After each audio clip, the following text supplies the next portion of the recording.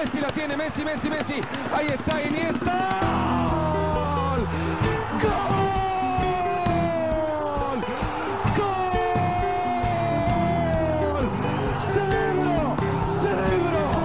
Cerebro Iniesta. Koen, wat was dat allemaal op Twitter gisteren? Mij zo te kakken zetten. Ah ja, ik vond dat wel geestig, sorry. Mensen dachten echt dat wij ruzie hadden. Hè. Ah, Dus, echt? ja, maar dat is dus niet het geval. Hè. Dat is mijn vreemde humor die ze dan nog moeten leren begrijpen, denk ik. Ja, oké. We gaan er meteen in vliegen. Het Classico weekend, maar we moeten toch ook babbelen over de andere wedstrijden. Het weekend begon met Real Sociedad tegen Valladolid 1-0. La Real heeft dus opnieuw 3 punten te pakken. En ze hebben nog een inhaalmatch te goed tegen Eibar. Als ze die weten te winnen, staan ze gewoon in de top 3. Dat is toch erg knap. Dan hebben ze evenveel punten als Sevilla. Het was ook al de 13e zege van het seizoen. Enkel Real en Barcelona hebben meer overwinningen geboekt. Heel straf. Het is misschien wel de ploeg in vorm, 7 thuiszegens op rij.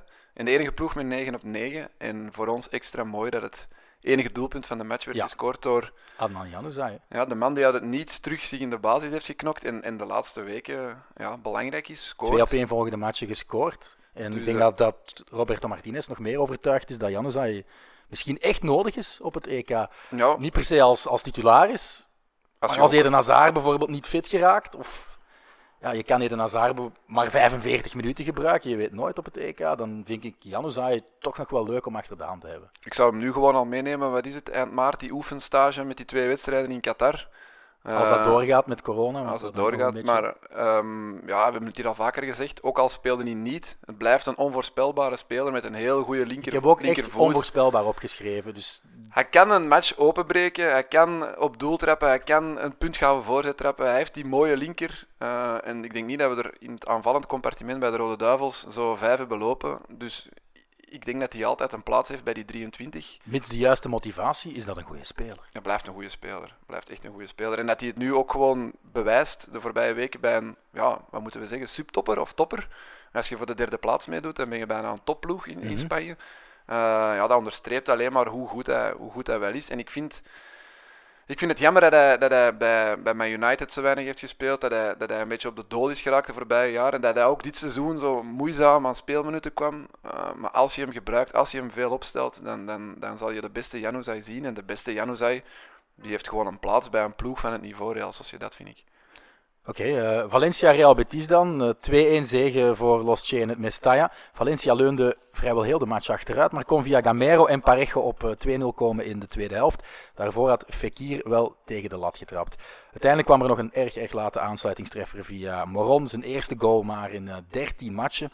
Maar het mocht niet baten. Betis verliest nogmaals en Rubi weet denk ik nu al dat zijn dagen geteld zijn. Bielsa moet gewoon naar Betis komen, Koen. Ja, maar Leeds staat er weer beter voor, dus ik denk als hij naar de Premier League gaat, dat het was weer een fantastisch doelpunt van Leeds dit weekend. Ik heb het zien passeren op de social media van Eleven Sports. Dus hij zou het geweldig doen bij Betis, maar ik denk als Leeds naar de Premier League promoveert, dan gaat hij gewoon blijven. Hij heeft wel geen tolk nodig, hè? Als hij bij Sevilla terechtkomt. Hij zit nu al ondertussen al zo lang bij Leeds dat hij wel gewoon zal geworden zijn om met een tolk te werken, denk ik. Leganés Alaves. We zijn bij de degradatiekandidaten geraakt ondertussen. Dat was 1-1 in het Butarque. Weinig kansen in dit duel. De Pepineros dreigden vooral op standaard situaties via de geweldige Oscar Rodriguez. Alaves was eigenlijk nergens voor rust, maar Lucas Perez bracht wel dan meteen na de pauze de bezoekers op voorsprong. Zijn 11e goal van het seizoen. Is hij nu de meest productieve Spanjaard? Of is dat nog Moron altijd? nog altijd. Nee, Moron heeft er 9. Dus ik dacht aan Gerard Moreno misschien. Zwat, op kousenvoeten. Lucas Perez, toch een mooi seizoen aan het draaien. Raúl de Thomas gaat er misschien nog wel inhalen. Ja. Dat is misschien wel de Dit beste... weekend heeft hij wel niet gescoord. Dat doelpunt misschien... werd als een ongoal gezien. Ah, echt? Ja. Ah, ik dacht dat het de Thomas nee, Savic heeft in zijn eigen Als goal de Thomas een volledig seizoen in La Liga had meegedraaid, dan had hij misschien wel topschutter. Of Spaans topschutter geweest. Zwat gaat verder. Ja, Guido Carrillo die zorgde nog voor Leganés, voor de gelijkmaker met de kop op het uur. Eibar Levante, 3-0. What a difference a week makes voor Levante. Ook het verschil thuis buitenshuis al heel het seizoen voor de Valencianen. Ze hadden de scalp gepakt van Real op de 25e speeldag, maar ze waren nu echt kansloos tegen een Eibar dat op diezelfde speeldag een pak voor de broek kreeg van Barcelona. Granada-Celta 0-0. Ex-Anderlecht en KV Oostende-speler Fede Vico kreeg zijn eerste basisplek sinds september. Dat zal onze vaste luisteraar Janko Beekman erg gelukkig stemmen. Maar hij kon het verschil niet maken voor Granada. Had wel 2 goede kansen om te scoren. Wie de allerbeste kans had, was Puertas. Die kopte in het slot van de match een bal tegen beide palen. En toch ging die bal dan niet binnen. De deuren waren dus gesloten, als u het mij toestaat om een heel flauw Spaans woordmopje te maken. Een brilscore dus in het Nuevo Los Carmenes, maar wel een resultaat waar ze in Vigo gelukkig mee zijn. Een punt buitenshuis in een sterke vesting. Celta heeft nu een bonus van 3 punten op de degradatiezone. En wie eigenlijk de gebeten hond is in heel dit verhaal is Mallorca. Zij verloren met 0-1 thuis van Getafe. Ze hebben dus van de 4 degradatiekandidaten de slechtste zaak gedaan, Koen. Ze zijn de verliezers van het weekend. Zowel Celta, Leganés als Espanyol wisten een punt te sprokkelen.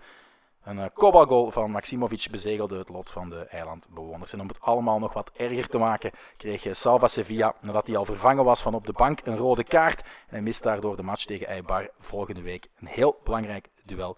En we kregen trouwens in het San Mois, Koen, 8 minuten blessuretijd, net als in Sevilla. Dat wordt de nieuwe standaard in Spanje. En wat was de reden eigenlijk, weet je dat? Ja, het feit dat Salva Sevilla op de bank werd uitgesloten, tumult gewoon, ruzie, dat zal er ook wel iets mee te maken hebben gehad. En in de andere wedstrijden waren er heel veel VAR-momenten. Nog iets toe te voegen over de degradatie? Ja, nee. Je zegt de slechtste zaak Mallorca, maar ja, ze hadden wel daarvoor 4 op 6 gepakt. De ploegen onderin pakken allemaal wel regelmatig punten. Ik denk de ploeg nu met de zwakste reeks is Leganés. Die hebben maar 2 op 12 of 2 op 15 gepakt de voorbije weken. Toch wel even geleden dat die nog eens hebben gewonnen. En Eibar doet eigenlijk de beste zaak, hè, want die stonden er ondertussen al bij. En nu door 3-0. Ja, wij rekenen die ook eigenlijk bij de degradatiekandidaat. Ja, als die niet hadden gewonnen, dan was Celta Vigo er al overgewipt. Dus.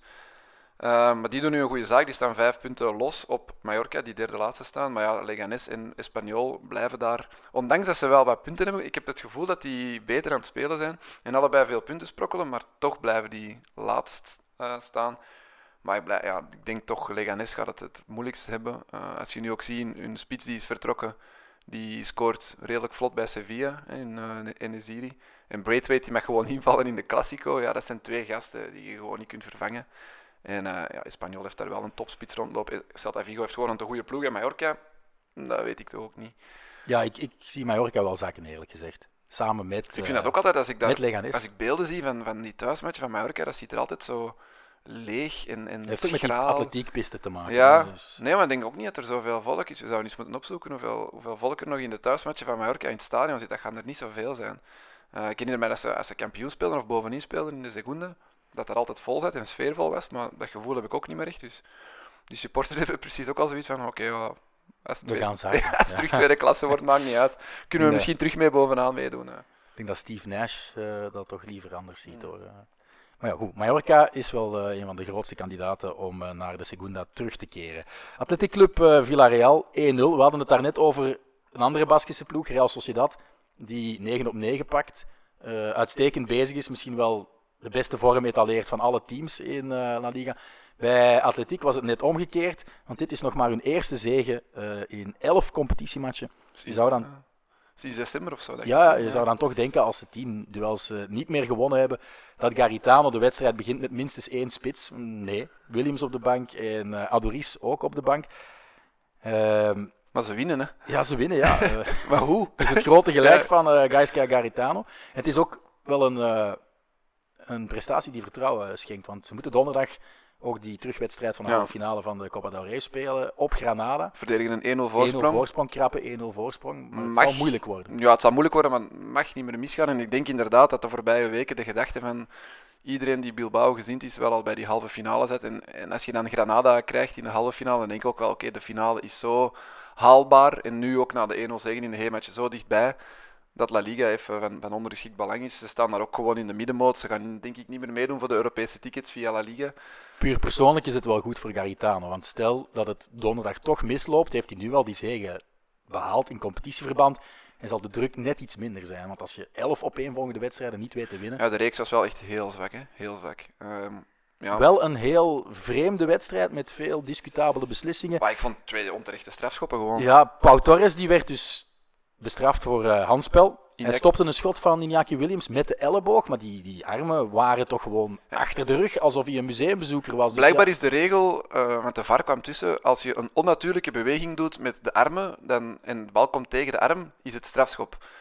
Maar dat is toch geen onnatuurlijke beweging? Pau Torres, ja, jawel, ergens wel natuurlijk. Je kent dat de verdedigers 2 handen op de rug vastpakken. Schrik om... Ja, maar dat is eigenlijk geen natuurlijke beweging. Dus eigenlijk hij doet eigenlijk alles perfect om die bal niet met de arm te raken. Hij pakt zijn 2 handen vast achter de rug en de 2 armen plakken tegen het lijf. En hij draait zich zelfs een beetje naar het schot en van op 1 meter knalt Iñaki Williams tegen die, ik denk zelfs niet elleboog, maar eerder bovenarm, schouder bijna. En toch heeft hij daar strafschop voor, omdat de regel zo geïnterpreteerd kan worden. Ja, hij heeft zijn 2 handen op zijn rug, dat is een onnatuurlijke houding. Maar ja, dat is net de houding om te vermijden dat je de bal met de arm gaat raken. En ik vind ook niet, er is ook geen beweging naar de bal toe. Helemaal Het is geen reflex. Het is echt dus de armen hangen tegen zijn lijf, hij heeft zijn handen op de rug, krijgt hem wel op een meter tegen zich blok geknald. gewoon, en toch beslist die VAR, dat is een onnatuurlijke beweging. En waarschijnlijk naar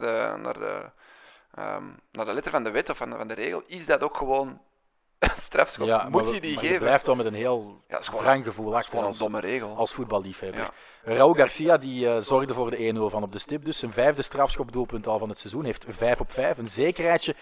Iemand die geen zekerheidje was, was de man die de tweede penalty mocht nemen. Dat was Iñaki Williams. Die miste ook weer hens en ook weer strafschop. En ook weer heel licht. Ik denk dat het deze keer... Wacht, ik heb het hier opgeschreven, ik was het al vergeten. Wie kopte nu weer tegen wie? Ah ja, Inigo Martinez die kopt tegen de arm van Albiol. Maar Albiol die springt mee in het duel. En die staat eigenlijk met de rug naar Inigo Martinez. En Inigo Martinez die kopt de bal richting Albiol, die dus niet ziet wat er achterin gebeurt. En die krijgt de bal langs achter tegen zijn arm. Dat was ook een strafschop. Het was meer oksel dan echt... Ja, en ook hier, Albiol kon niet zien wat er gebeurde. Deed geen beweging met zijn arm naar die bal, uiteraard, want hij zag niet wat er gebeurde. Heb je gisteren naar Extra Time gekeken? Het ging continu over het referee department. Hebben ze dat in Spanje eigenlijk? Komen die ook elke week met zo'n evaluatie van de beslissingen? Maar ik denk dus bij die eerste denk ik dat ze gaan zeggen, hij doet een onnatuurlijke beweging met zijn armen. En dan gaan ze zeggen dat is correct. Maar bij die tweede denk ik, ja, hij springt gewoon mee. En als je springt, ja, dan hangen je armen niet tegen je lichaam. Hè. Dan vliegen die zo wat mee in het rond. Dus, en als dan een bal daar tegenkomt, terwijl je met je rug naar de actie staat, ja, dan kan je daar gewoon niks aan doen. Helemaal geen beweging naar de bal, geen onnatuurlijke houding. Dus ik vraag me af of dat die dan wel moest gegeven worden. Ja, ik vond het allebei geen strafschoppen, maar volgens de reglementen is de eerste wel een strafschop en de tweede niet. Maar ik daag iedereen uit om de beelden te checken. En als iemand het echt 100% zeker weet, dan mag die het doorsturen, want ik kan er ondertussen niet meer aan uit. Nee, het is eigenlijk hetzelfde scenario als in België. Ja. Maar we kunnen er heel lang over doordrammen. Gaan we niet doen. Gaan we echt niet doen. We gaan over naar een heel interessante wedstrijd. Espanyol Atletico 1-1. Raúl de Tomás was teruggekeerd uit blessure en in de eerste helft was die sensationeel. Felipe en Savic konden die gewoon niet bedwingen. Hij doolde een paar keer met de Braziliaanse centrale verdediger van Atletico. Er was 1 moment dat hij 2 keer naar links ging, dan naar rechts en dan komt Koke ondersteuning bieden en wordt die kurkdroog. Dan krijgt hij een panna van je welste. Heerlijke herhaling ook van super slow-mo, super pijnlijk voor Koke. Maar Espanyol mocht zich wel voor het hoofd slaan dat het slechts met 1-0 ging rusten. Dankzij een own goal van Savic, waar Raúl de Tomás dus ook bij betrokken was.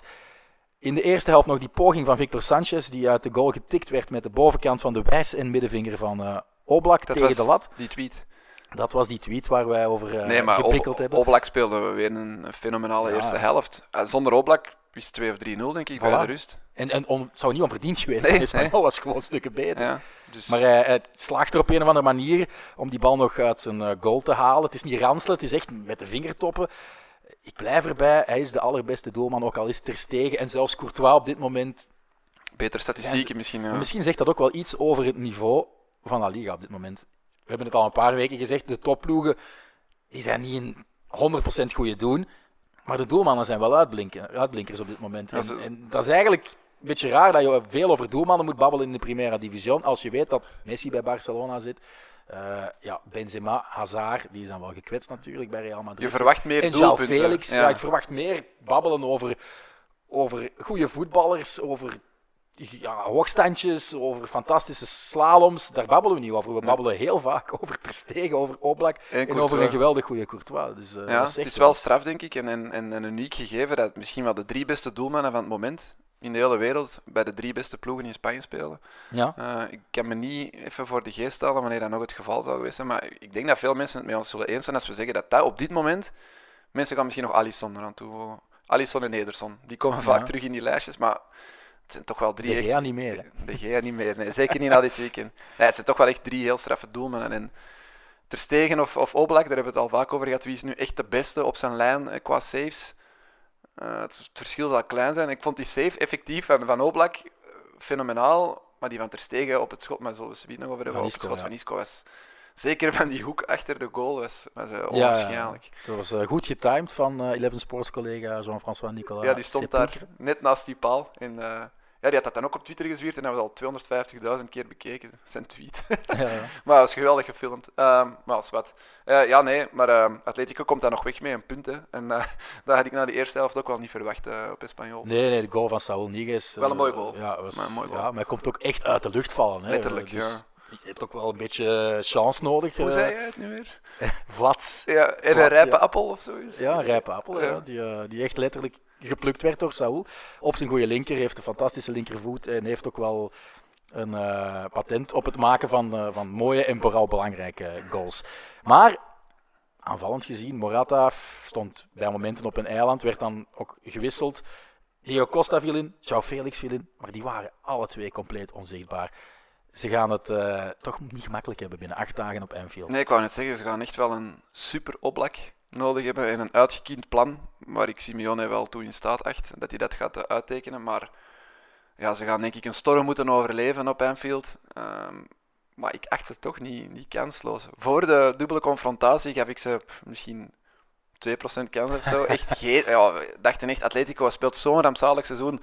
Liverpool is de beste ploeg van het moment. Intussen blijkt Liverpool toch ook kwetsbaar. Hè? Dit weekend 3-0 verloren op Watford. En Atletico is aan het groeien. Stel je voor dat het lukt, hè, dat ze Liverpool eruit kegelen, dan hebben ze een boost van je welste om het echt heel ver te schoppen in het toernooi. Het zou straf zijn dat ze net het zou heel Real Madrid zijn. Om te sukken in competitie, maar dan toch de Champions League en misschien in het minste seizoen van de voorbije 7-8 jaar toch dan de hoofdvogel af te schieten en bijvoorbeeld de Champions League te winnen. Ja. Het zou heel straf zijn en heel onverwacht. Moeten ze wel hopen dat ze niet tegen Real uitkomen in de finale, want dan weet je dat ze sowieso op voorhand al verloren zijn. Met penalties meestal is het zeker. Ja. Maar ik denk dat Real eruit gaat, dus die gaan ze al niet meer tegenkomen. Oké, dan zitten we al aan de voorlaatste wedstrijd. Uiteraard gaan we heel lang babbelen over de laatste wedstrijd. We beginnen met Sevilla-Osasuna. 2-3, een onwaarschijnlijke match in het Sánchez-Pizjuán. Sevilla komt op 2-0 dankzij En-Nesyri en een kopbalgoal van Ocampos. Oliver Torres telkens met de assist. En dan denk je boeken toe. Zeker als Osasuna na handspel van doelman Herrera buiten de baklijn ook nog eens met een man minder valt. Maar op een of andere manier komen die van Osasuna nog terug tot 2-2 via een kopbalgoal en een erg goedkope strafschop. Maar dan is er opnieuw En-Nesyri en 95e minuut of zo? Ja, 94e minuut. Maar wat ik echt heel opvallend vond en dom van de Osasuna-defensie, is dat Aridane en een paar anderen, dus waren echt met z'n vieren rond Luc de Jong. Maar En-Nesyri staat ook wel bekend als een redelijk struize, stevige targetspits. De bal valt wel met wat geluk voor zijn voet. En je ziet ook de Jong nog zo draaien. Shit, ik kan er net niet bij. Ja, en misschien dan dat Koundé effectief op de Jong had gemikt met het hoofd. Maar hij staat wel echt moederziel alleen. In blessuretijd zou niet mogen. En het is heel jammer voor Osasuna, dat toch al getoond heeft, meermaals dit seizoen, dat je er nooit mee klaar bent. En dat Sevilla heeft vooral al veel getoond voor eigen publiek, dat ze heel veel doelpunten en heel gemakkelijk doelpunten ze staan nu nog altijd derde en ze zijn er donderdag met de hakken over de sloot kunnen doorstoten in de Europa League, maar ze spelen zo slecht. Het is echt 2 keer op het randje. Hè. Tegen Cluj was 2 minuten voor tijd een doelpunt afgekeurd. En nu dit tegen 10 man van Osasuna in de blessuretijd nog goal. Hoe lang is Vatslik nog onbeschikbaar? Want die Bono die was al heel slecht in Europa. En nu was hij ook echt weifelend, niet goed. Ik denk dat Thomas Vatslik zo snel mogelijk terug moet. Want Lopetegui heeft nu ook een andere belangrijke pionne verloren op het middenveld. Fernando, hamstringblessure. En enkele weken of misschien zelfs langer onbeschikbaar. En ja, dat gaat wel een serieuze slok op de borrel zijn. Want ze gaan ook op 2 gedachten. Je hebt nog Banega, maar hoe gemotiveerd is die nog? Want die vertrekt naar het Midden-Oosten. Ja. Ja, en ze gaan ook op 2 gedachten moeten hinken. Hè. Ja, het is ook getypt als een van de grote favorieten voor de Europa League. Ja. Blijft natuurlijk een speciale ploeg. En als je ze dan ziet, vorig weekend winnen ze plots 0-3 op Getafe. Dat is dan wel het Sevilla dat je verwacht of waarvan je denkt, ja, goede ploeg, wauw, schitterend resultaat. Ups en downs. Maar in andere resultaten, de voorbije maanden, zijn echt slecht. En dan tegen een nietig Roemeens ploegje als Cluj, met een away goal, dan doorstoten en nog een late afgekeurde goal op eigen veld. En nu tegen Osasuna zo moeizaam winnen tegen 10 man. Tegen een ploeg die op verplaatsing bijna nooit punten pakt, Osasuna. Dat is een heel sterke thuisploeg, maar op verplaatsing een heel zwakke ploeg. Tja, ja. Als de komende... Want nu moeten ze naar Atletico, denk ik, hè? Komend weekend. Ja. ik weet het niet. Ik heb wel de indruk dat dat En dan een krijgen ze- topwedstrijd is die een muis gaat baren. Sevilla-Atletico. 0-0 of zo. Of is het Atletico? Het Het is Atletico Sevilla, ja. Het is in Madrid. En dan krijgen ze Roma in de Europa League. Dus ja, het zullen belangrijke weken Ik worden denk voor dat dat wel de Lopetegui. affiche wordt die ze bij Sporza gaan uitpikken om zeker uit te zenden. Omdat Roma. Filip Joos niet wil doen. Ja, onder andere. En ook gewoon omdat je wel met 2 absolute topteams zit. En dan hebben ze ook nog... ik heb hier het programma nu bij me. Dus op Atletico, thuis Roma, dan de derby. En dan op Roma. Dus het zijn 4 heel belangrijke matchen. Het zal ervan afhangen wat Sevilla in die matchen pakt en hoe ze spelen. Of typisch Lopetegui Sevilla mag zijn. blijven. Als Het is daar de de resultaten... derby in het eigen stadion? Ja, het is thuis. Ja. Het zou typisch Sevilla zijn als ze Die verliezen. gewoon in de resterende wedstrijden tot die derby de druk zo groot wordt op Lopetegui dat hij daar verliest en dat het dan gedaan is voor Lopetegui. Ik vrees dat maart de maand wordt waarin Lopetegui wordt ontslagen. Hot take. Bijltjesdag. Bijltjes. Ja, Bijltjesmaand. Ruby zal misschien tegen dan al ontslagen zijn, maar zwart. Of zal die misschien wel gewoon het Ik vermogen denk dat uitmaken. beide en- ploegen zullen misschien wachten tot die derby. Als een van de twee daar wordt belachelijk gemaakt, stel een 3-0 of een 0-3, dan zal wel een trainer vliegen, denk ik, in Sevilla. Oké, nu gaan we over naar De match. de pièce de résistance. Alhoewel, Wow. het was niet de beste Classico aller tijden. Hè. 2-0 zege voor Real Madrid tegen FC Barcelona. De helikopter was weer aanwezig, weer verschrikkelijk irritant. Amai. Je voelde dat zo goed als alle kijkers en journalisten ter plekke Arriba smeekten, dat hij wat omhoog zou stijgen, weg van het Bernabeu. Vinicius was heel bedrijvig. Dat kan Ja, je wel stellen, hè? ja, maar tot minuut, ik weet niet wanneer de goal viel, was hij ook gewoon ongelukkig. En, Ja, oké, het licht ging weer uit in de rechthoek, zoals zo vaak bij hem. ja, maar het de meeste touches in de rechthoek in de Ja. match van Real Madrid sinds een bekermatch tegen een laagvlieger of zo. Ik zag het passeren op Meer Twitter. dan 20 of zo, hè? Ja. Dus hij is enorm veel in de zone van de waarheid, maar in die zone van de waarheid neemt hij vaak de foute beslissingen. Maar het blijft een ja, hoe zou ik het zeggen? Net als Januzaj, onvoorspelbare speler met nog net iets meer flair, snelheid. Jonger ook, hè? Dus Ja, ja, veel nog jonger. meer de ruwe bolster die... Je voelt ook aan alles dat publiek hem wil omarmen en wil dat hij echt Op presteert. voorhand zeiden de pundits ook van... Dit is de match voor Vinicius. Ik dacht, waarom is dit nu de match voor Vinicius? Bah. Allee, ik bedoel... Die jongen moet nu toch nog niet de Classico gaan beslissen. Wat doet hij dan de Classico beslissen? Zij het met een klein beetje geluk, want Ja. Piqué zit er nog aan. Maar hij heeft wel een paar mooie records nu. Hè. Hij is met zijn goal de jongste doelpuntenmaker in een Classico deze eeuw. Een record dat hij afsnoept van Messi. En hij is ook de jongste buitenlander die ooit scoorde in een Classico. Wie is de allerjongste doelpuntenmaker? Raúl? Binnen of buitenland? Ja, Raúl González Blanco op 30 september 1995, 25 jaar geleden al. We worden oud. En trouwens, weet je wie de tweede jongste is? Wacht. Dat is voor quizzen hoor. Dit wist ik ook totaal niet, heb ik opgezocht. Bojan. Nee, het is in dezelfde wedstrijd, dus ook op die Sheffield. 30 september In 1995. Een 1-1 was dat tussen Real en Barcelona. Roger Garcia van FC Barcelona. Net als Raúl, 18, maar een halfjaartje ouder dan de Madrileense spits. Die Roger...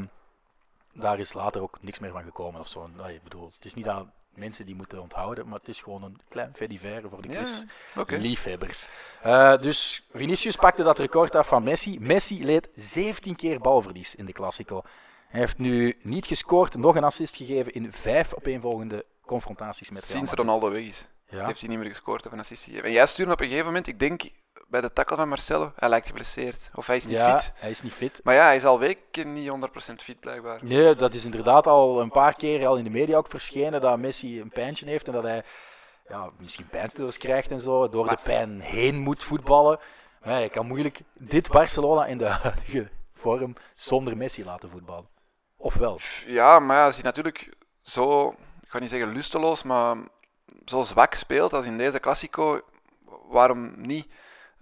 Natuurlijk tilt hij die ploeg naar een veel hoger niveau en kan hij een vrije trap indraaien of één geniale actie kan volstaan.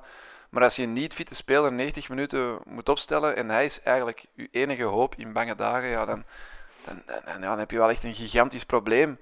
En we hebben hier al vaak gezegd, bij Real Madrid is het allemaal niet meer hetzelfde sinds Ronaldo weg is. Maar ik denk eens Messi bij Barcelona wegvalt, je ziet het nu. Hè. Het zwarte gat is veel groter. Ja, het gaat gigantisch zijn. Hij speelt nu echt zijn zwakste Classico sinds ik Messi heb zien spelen, denk ik. Dat ik ooit heb gezien van Messi. En je ziet dat Barcelona eigenlijk, zeker in die tweede helft, gewoon 45 minuten lang overpowered wordt en er gewoon niet uitkomt. En maar dat was ook al een beetje in de eerste ontmoeting, vond ik dat Real fysiek veel sterker voor de dag kwam. Ja, dus dat is niet de schuld van Setien, want onder Valverde waren ze ook fysiek de mindere. Klopt. Hoewel nu het grote verschil was dat Barcelona in de eerste helft wel 3 reuze kansen had om een goal te maken. En die hadden ze niet in die heenmatch. Eén van die 3 had er toch wel in gemoeten, denk ik. En dan maar er heb je wel... stond Thibaut Courtois in de goal van Real Madrid. Die volgens mij wel op weg is naar de Trofeo Zamora als minst gepasseerd. Ja, sowieso. Ook de eerste doelman, dat was dan weer een van de strafste statistieken in 40 jaar, die in de 2 Classico's de 0 kan houden. 74, 75, zo lang was het geleden. In die eerste Classico moest hij bijna niks pakken, maar nu pakt hij er 2 uitstekend. Hè. Zeker die van Arthur. Geweldige dat is de save. enige echt heel save. Ingewikkelde redding. Want die van Messi, ik zeg wel 3 goede kansen, maar die van Messi, ja, een goede Messi trapt daar naar de hoek. En Messi loopt gewoon verder of door en gaat dat duel aan met Casemiro. Oké, hij is minder sterk, maar Casemiro gaat twijfelen en zeggen, moet ik moet hem neerhalen? Moet een fout maken of moet hem laten gaan. En als hij hem laat gaan, dan 1 op 1 zal het waarschijnlijk... Maar ja, aan die fase voelde ik, en aan die met Marcelo, hij is niet 100%. En Courtois moest dus pakte die ook. En dan eigenlijk, in mijn ogen misschien nog, maar nee, die van Arthur zou wel de grootste zijn, maar de tweede grootste kans was die van Griezmann. Dat hij overtrapt. Komt voor zijn linker. Zijn goede linker. Ik had zelfs de indruk van, hij moet het niet ineens proberen. Hij kon hem nog stilleggen. Ja, voilà, even controleren en dan een hoek uitkiezen en trappen. Maar ja, Griezmann, misschien ook een beetje nerveus in zijn eerste Classico in Madrid. En dan wist je, 0-0 bij de rust. Ik denk dat hij Ter Stegen al een bal moeten pakken. Ik denk 2 schotjes over. Jawel. Je hebt... je hebt de schot over en dat is na de tweede helft. Ja. In de eerste helft had Ter Stegen volgens mij nog niks moeten doen. Maar vanaf dat die tweede helft begon, kwam Barcelona er niet meer aan te pas. Nee, want het begin van de tweede helft... Isco, die was wel goed. Hè? Die naar de kruising. Ja, maar hij haalt hem daar weg, Isco. En dan de tweede keer is Isco gewoon met het hoofd bijna ook bij een goal. Ja. Dat is wat al zot is. Ik bedoel, het is niet de kopbalsterke aanvaller die verwacht die daar bijna een kopbalgoal gaat maken. En dan wordt Piqué nog bedankt door Ter Stegen dat hij die bal van de lijn kan redden. Ja, op dat moment die goal ging echt in de lucht. En op het moment dat Real Madrid 1-0 voorkomt, ik denk dat dat 20 of 25 minuten voor tijd is dat gewoon verdiend. Je kunt daar niks op afdingen. Zwak verdedigd natuurlijk. Je ziet Kroos gewoon al een half uur wijzen. Ik ga hem daar steken. En ik denk Semedo stapt uit. En Braithwaite staat daar. Ja, en Vinicius duikt in dat gat. En ik kan dan... Piqué moet dan twijfelen. Ga ik op Vinicius uitstappen en Isco loslaten? Of blijf ik zo tussen de twee staan? De speler met het meeste boter op het hoofd is voor jou wel... Braithwaite. Ja, ik heb er wel een beetje medelijden mee eigenlijk. Want die valt dan in, is eigenlijk meteen gevaarlijk. Courtois, nog eens een goede redding, want dat is wel goed gepakt. Ja, de enige kans van Barcelona in heel de tweede helft is nog voor Braithwaite een minuut nadat hij invalt. Ja, en 2 minuten later, het zal niet veel meer zijn, denk ik. Hij staat daar slecht. Oké, het is een spits of een buitenspeler. Maar dan moet hij toch ook beter gecoacht worden in die situatie. Moet Semedo misschien van positie wisselen. Of we moeten gewoon allebei naar binnenknijpen. Laat Benzema gewoon wat vrijheid.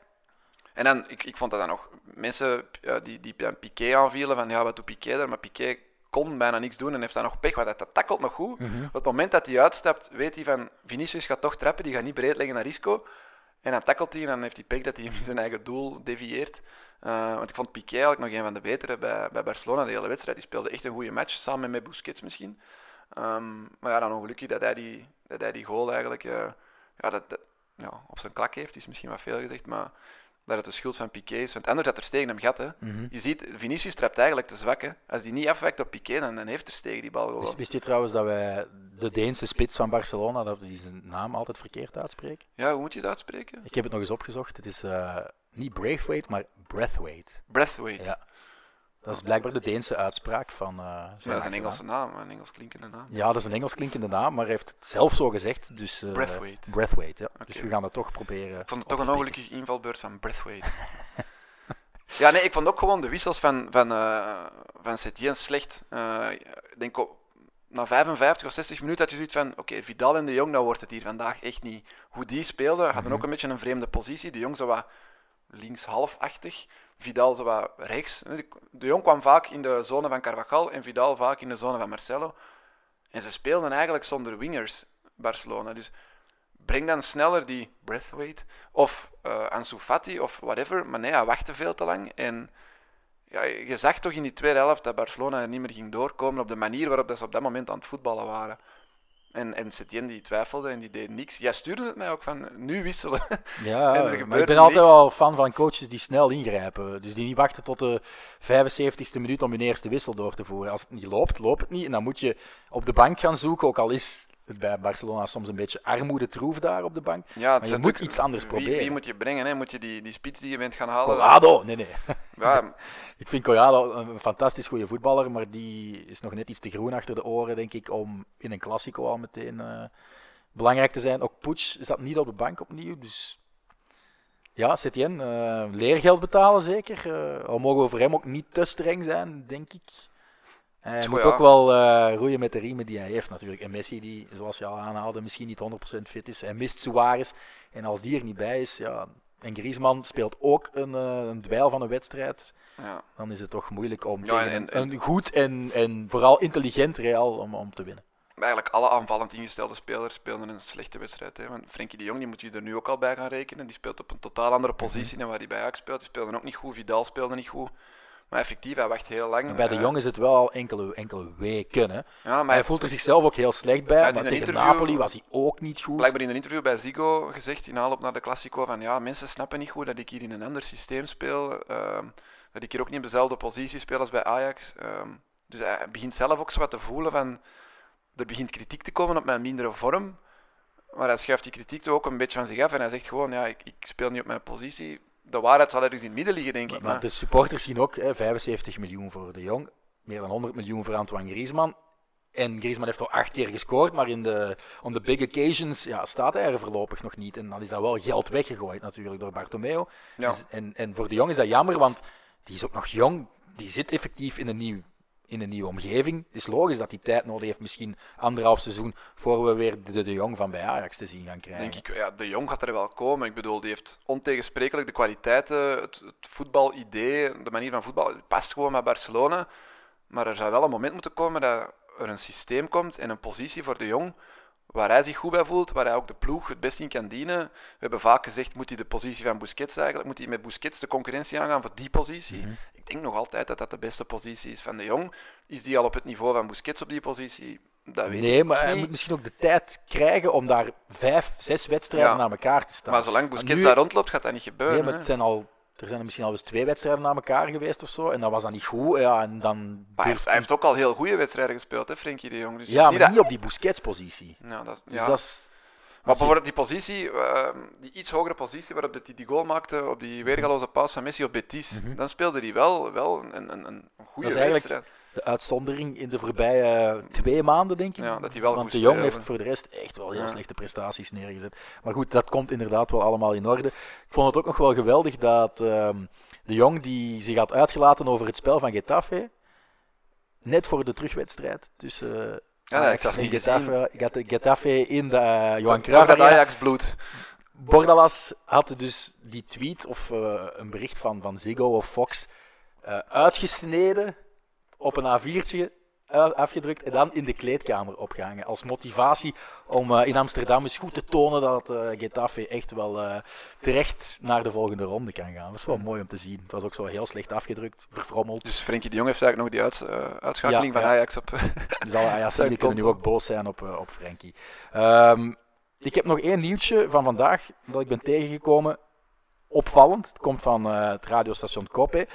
Blijkbaar zou een deel van de Barça-kleedkamer de manier van coachen langs de lijn van Setien's nummer 2, zijn luitenant Eder Sarabia, niet appreciëren. Het is heftig, het is druk, hij gesticuleert veel, hij loopt vaak heel snel van zijn zitje naar de technische zone om iets te roepen, maar echt te roepen. Ik denk dat daar niet mee kan lachen, dat Antoine Griezmann niet tot dat deel behoort. Want die moet van Griezmann en van Burgos veel erger gewend zijn. Dus het is wel vreemd. En vooral ook tekenend voor de crisis, tussen aanhalingstekens, waarin Barça zich bevindt, dat er zo'n verhalen weer naar boven komen. Ja, na Nederland. wie lekt dat dan? Ja, en ook effectief, je wist voor deze klap, want nu wordt er weer veel te veel gewicht aan gehangen. Je wist, de verliezer van die match, daar is het crisis. Bij de winnaar van die match, daar is het, alles kan weer, dit is de wederopstanding, bla bla bla. De match had wel de twee kanten kunnen uitgaan. Als het voor de rust 0-1 was, dan weet ik niet of Real Madrid nog had gewonnen. En nu komen al die verhaaltjes bij Barcelona naar boven, maar dat even goed omgekeerd kunnen zijn. En het is nu niet dat het Hosanna is in de kleedkamer van Real Madrid. Voor de spanning in La Liga is het net goed eigenlijk dat Real gewonnen is. Want jij zei in onze vorige uitzending nog van... Als Barcelona wint is het voorbij. Is het dat denk ik echt wel. En het kan eigenlijk volgend weekend al, kunnen de rollen al terug omgekeerd zijn, want Real Madrid heeft een veel moeilijkere wedstrijd dan Barcelona. Dus. En je ziet ook, iedereen verliest ergens wel eens punten. Ze hebben allebei al op Levante verloren en zo. Real Madrid zal op Mallorca gaan verliezen, dus het is nu niet gespeeld. Maar ja, dat het niet goed zit in de kleedkamer en in de entourage en bij alles van die voetbalclub Barcelona, ja, dat is wel duidelijk. En zelfs een overwinning in die Clasico had dat niet kunnen stoppen. Ik denk zelfs dat ze hadden gewonnen in de Clasico, dat is in de volgende thuismatch nog altijd de witte zakdoekjes. Ja, ik denk het wel. Waar de witte zakdoekjes misschien wel in. Ja, nu gaan ze sowieso boven gehaald worden. En Bartomeu de Mission zou wel... Maar omgekeerd ook, als Real Madrid had verloren, waren ook de witte zakdoekjes boven gehaald. Denk ik dat... Die match, er zat zoveel druk op en die ploegen zijn allebei zo vol twijfels, zo zoekende. Allebei ook geen geweldige helft was ook niet goed, hè? Ik had getweet, veel slordigheden. Ik bleef uit mijn honger zitten. Dat was toch niet... De Clasico, dat waren niet de twee absolute topploegen waar je als neutrale voetballiefhebber van smult. Ja, dit is echt het allerhoogste niveau. Dat gevoel had je niet. Er stonden iets te veel... Het was geen positieve PR voor La Liga en voor de top van La Liga. Nee, dat vind ik niet. Want je hebt veel mensen die zeggen, Premier League is de beste competitie, de Bundesliga. En ik zeg dan altijd, nee, La Liga, de Primera Division, kijk maar eens naar de Clasico. Maar, ja, je voelt wel natuurlijk nog altijd aan alles rond die wedstrijd, media die daarop springt, hoeveel buitenlandse cameraploegen daar zijn en zo. Dat blijft het allerhoogste, het allergrootste. Ronaldo was zelfs aanwezig. Voilà. Je weet gewoon, de Clasico, er zal altijd wel iets gebeuren, maar puur qua niveau en qua kwaliteit op het veld, ja, er stond het ook net iets te veel in mijn ogen. Middelmatige spelers, spelers die uit vorm zijn, spelers die misschien passé zijn, die nog altijd een grote rol spelen bij hun ploegen. Hazard werd ook wel erg gemist, vind ik. Gewoon puur voor de meerwaardezoeker. Dat is wel zo'n speler die... Vinicius heeft dat nu ook wel proberen invullen, die dat spektakel wel kan brengen, die dat iets extra kan brengen aan zo'n wedstrijd. Een Messi in vorm kan dat uiteraard ook. Er zijn nog wel spelers die dat kunnen, maar ik zeg het, er zijn er te veel uit vorm, te veel twijfels bij die ploegen. Trainers die het volgens mij ook niet goed weten. Want met alle respect, ik vond de beginopstelling van Real Madrid ook heel bizar. Met Valverde aan de buitenkant. Marcelo in de plek van Mendy. Dat pakt nu goed uit. Ja. Ze houden eens een clean sheet met Marcelo. Wauw, dat is toch wel vrij uitzonderlijk. Maar je merkt aan alles dat die twee ploegen het op dit moment niet goed weten. En die overwinning in de Clasico nu zorgt even voor rust bij Real Madrid. Maar als ze de volgende match verliezen, is dat ook weer voorbij. Als ze binnen 2 weken uitgeschakeld door Manchester City in de Champions League, welke kans ik heel groot acht, ja, dan is het ook weer, we hebben alleen nog maar La Liga om ons op te focussen, want uit de beker zijn ze ook al. Dus, ik vond het, zoals altijd, een intense, boeiende en leuke Clasico om naar te kijken, maar ik bleef toch wel een beetje op mijn honger zitten. Ja, dat is een mooie conclusie om deze aflevering af te ronden. We zijn er volgende week gewoon terug. Dan babbelen we niet over de Clasico, maar ik denk dat we wel weer over Real en over Barcelona zullen en babbelen. Copa del Rey misschien, de finale. En de Copa del Rey. Vooruitblik, maar die is ook vroeger dit jaar, hè? Wordt die niet al gespeeld ergens? Of is die na de competitie pas? Dat moeten we eens opzoeken. Ja, misschien met het coronavirus, dat ze die ook die kalender helemaal door elkaar gooien, zoals in Italië. Goed. Bedankt voor de aandacht en hasta la próxima.